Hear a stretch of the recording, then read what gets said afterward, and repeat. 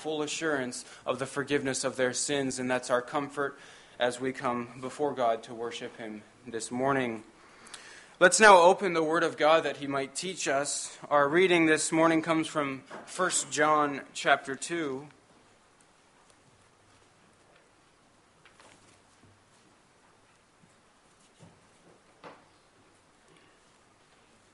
1 John 2, and we'll read the verses 1 through 14.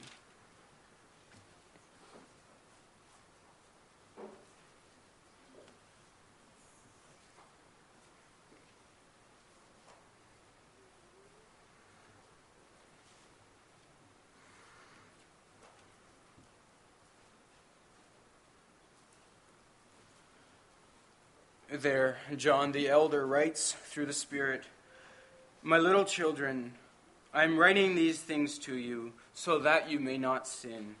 But if anyone does sin, we have an advocate with the Father, Jesus Christ the righteous. He is the propitiation for our sins, and not for ours only, but also for the sins of the whole world. And by this we know that we have come to know Him if we keep His commandments.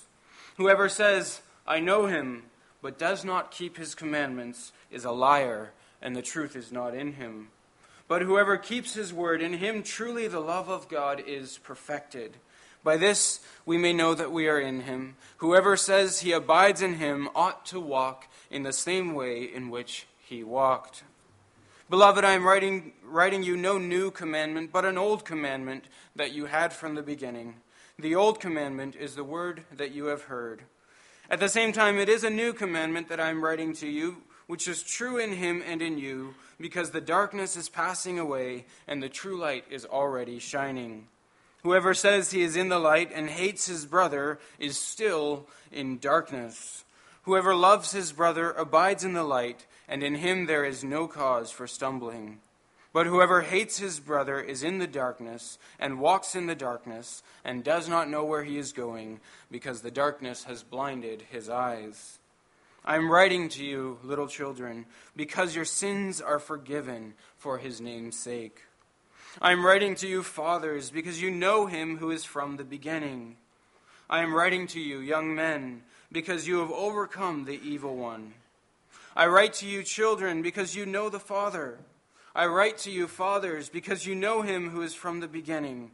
I write to you, young men, because you are strong, and the word of God abides in you, and you have overcome the evil one." So far, the word of God. The text to which we'll be giving particular attention this morning are the verses 12 through 14 of 1 John 2, and you'd be helped by keeping your Bibles open to those verses.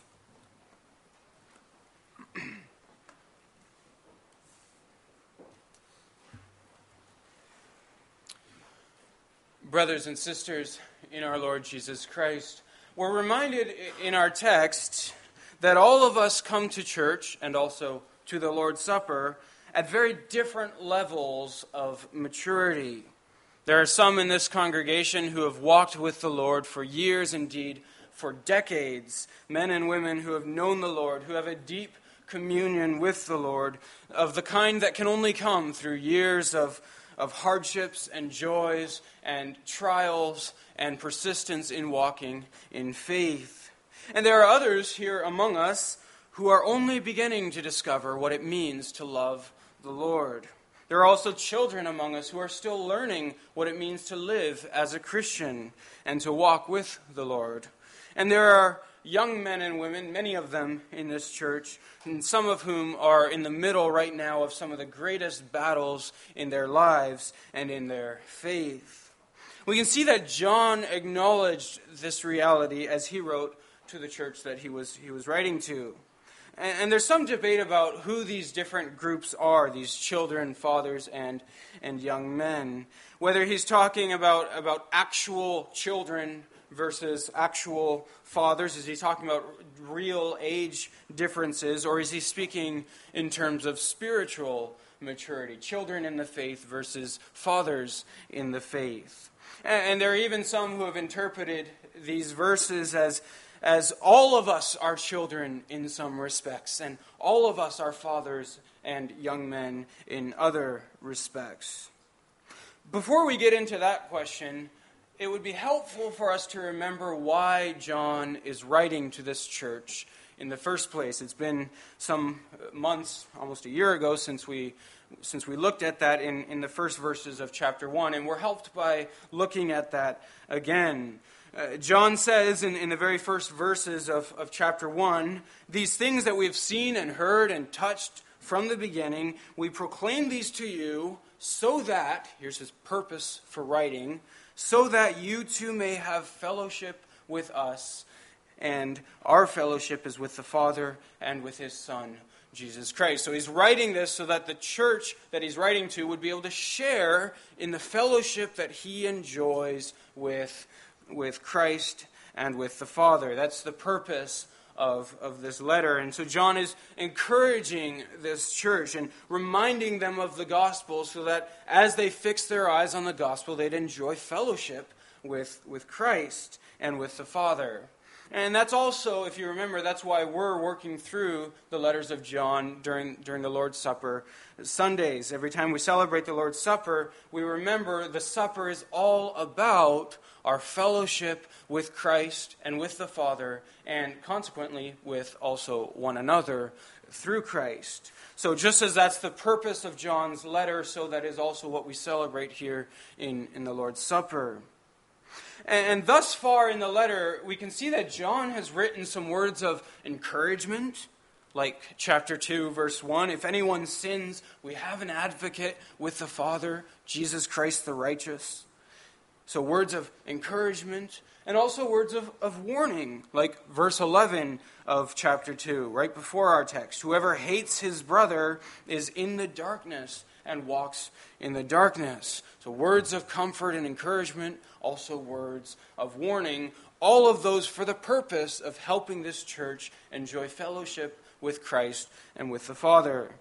And so now that John has just delivered another hard warning, we can see him backpedaling just a little to make sure that the congregation understands why he's writing what he's writing. He wants them to know he's not writing because he thinks that they are already walking in darkness. That's not why he's giving this warning. He's writing to encourage them and to warn them instead because of who he knows they are in Christ. And he knows what they have in Christ. Not because he doesn't think that they are in Christ. And that's what he really drives home in verses 12 through 14 in our text. He wants to let them know you are in Christ. You are forgiven. You do have Christ and the Father. And that's why I'm writing to you.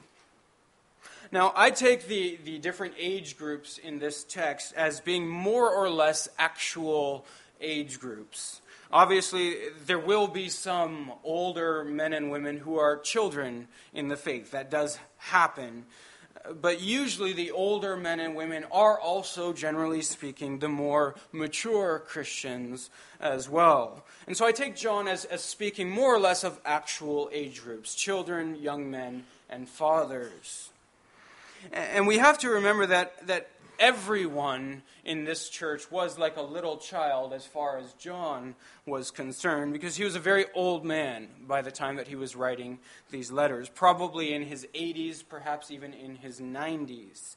And that's why you can see throughout this letter, John addresses the whole congregation as little children, because almost all of them would have been like little children as far as he was concerned. And so maybe what happened here, here's a suggestion from John Piper, and it's a good suggestion. Maybe what happened is that John wrote first verse 12, addressing the whole church, calling them little children, just like he did in chapter 2, verse 1, and a few other places. And then he paused and he thought, well, I don't want to give offense to the older men and women in this church by calling them little children, nor do I want to alienate the strong young men in this church by calling them little children. And so then John also wrote verses 13 and 14.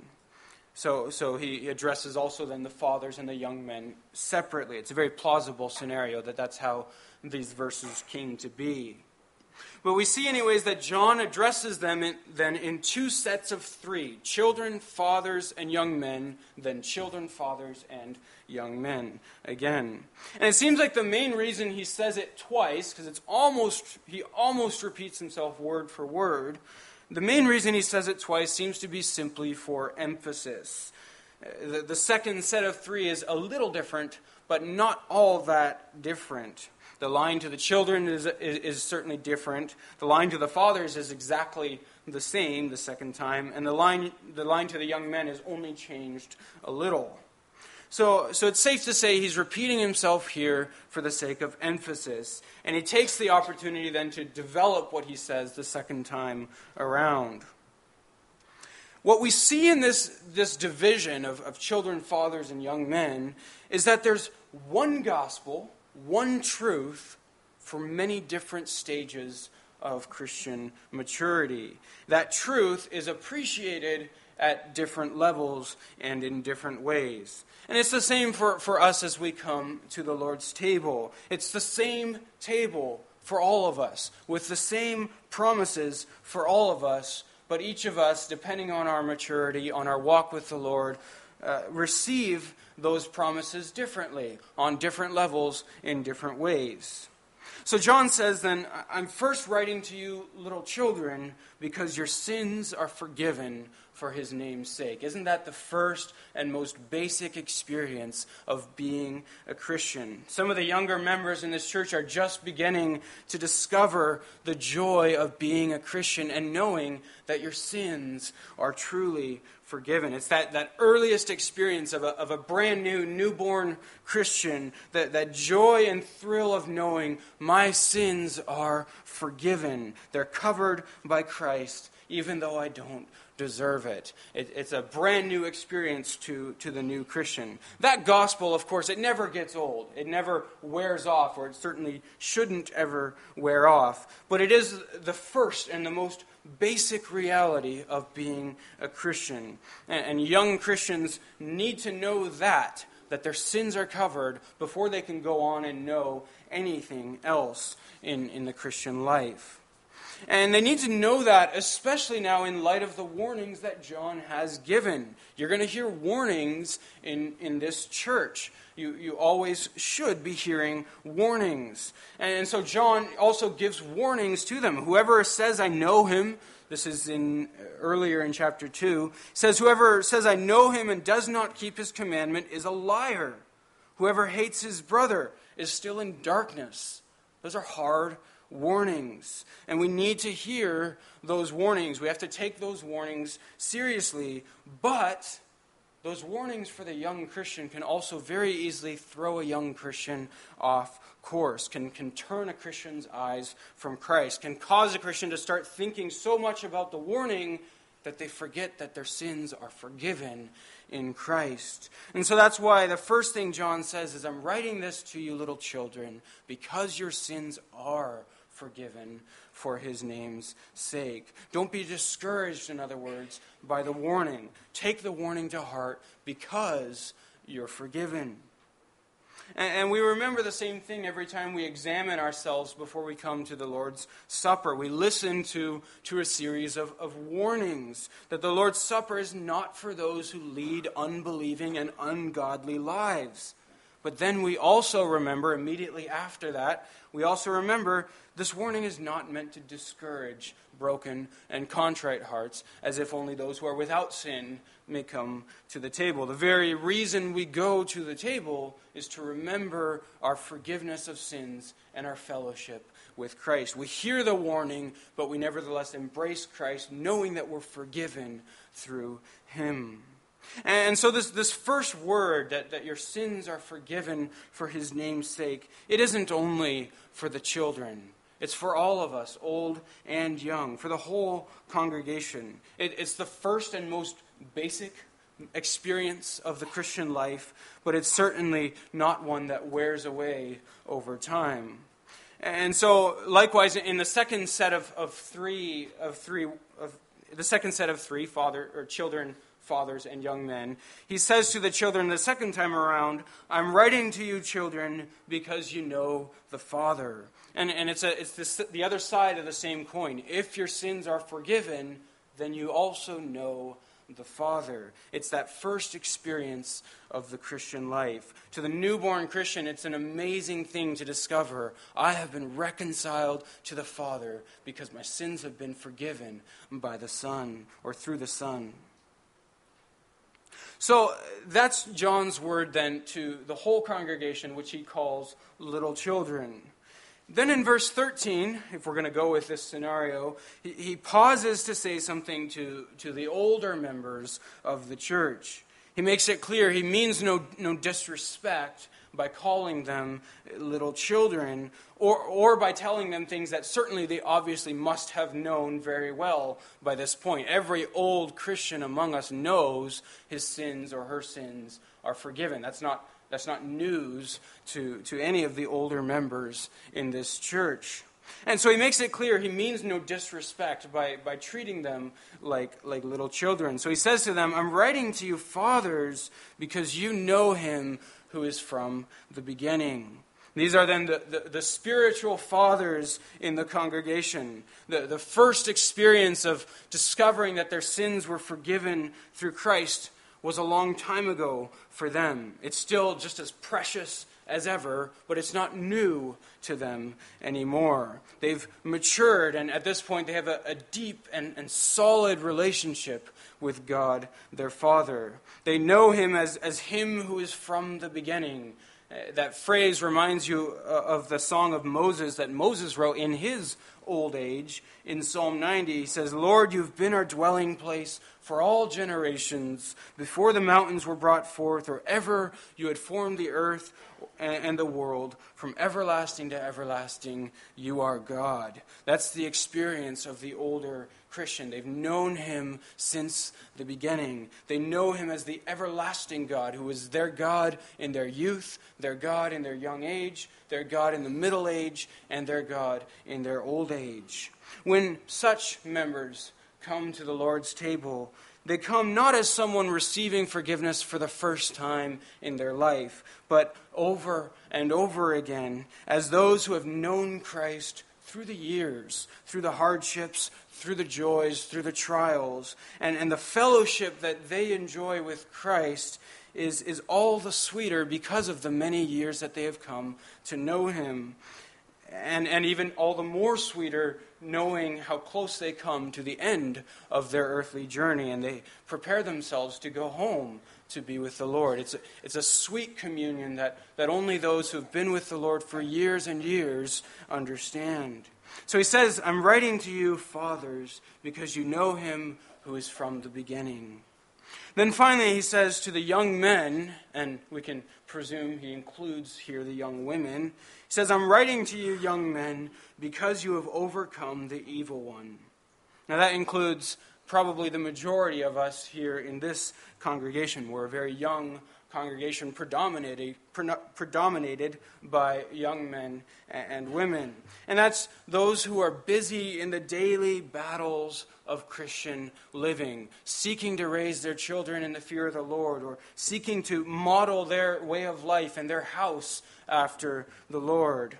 And they're in the middle of that process of having gone from being forgiven to working towards being holy. It's from justification, that's the first experience of the Christian life, to sanctification, learning to be like Christ. And John says to them, I'm writing to you because you've already overcome the evil one.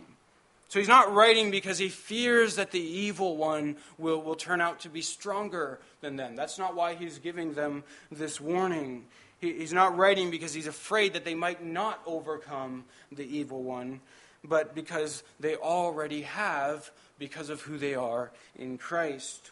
And he develops this further in the next set of 3, in verse 14. He says, I'm writing to you, young men, because you are strong, and because the word of God abides in you, and so you have overcome the evil one. So it's the word of God within them that makes them strong to overcome the evil one. By staying near to the word and staying busy with the word in the middle of that battle for their faith and the difficulties of life as a young person, they're busy with the word, and because of that, the evil one cannot touch them. It's like what we sang in Psalm 119. How can a young man keep his way pure? By guarding it according to your word. So if there's ever a verse then to encourage you to memorize Scripture, even in the busyness of life as a young person or a young family, this is certainly such a verse. It's when the Word of God not just exists beside you on your bedside, but within you. When the Word of God abides in you, then you are strong and you have overcome the evil one. And so it's with these words of encouragement then for the children in the faith, for the fathers in the faith, and for the majority of us who are in the middle of the battle for perseverance in the faith. It's with those words of encouragement then that we also may come forward to this table. Those of us who are still children in our faith may come experiencing the joy, the thrill of knowing that our sins are forgiven for His name's sake. We rejoice in that as we sit at the table and take the bread and wine. Those of us who have known this gospel for many, many years and have come to know the Father through the ages as the one who never changes, who abides forever, who has never left them or forsaken them, they come also rejoicing that He continues to be with them and seals that covenant again through the bread and wine. And those of us, the majority of us, who are still learning to live a Christian life and raise our families in the fear of the Lord and walk a Christian life, we come not only to remember the forgiveness that we have through Christ, but also to receive the assurance that He remains with us as long as the Word abides in us. Through Him we continue to overcome the evil one. When He says, "This is my body, which is for you," He gives Himself to us. He assures us that He remains with us, that He will not leave us, and as long as He abides in us, the evil one cannot touch us. As much as he might assault us, he cannot overcome us. So then, all of us, children, fathers, and young men, come and welcome to Jesus Christ. Amen.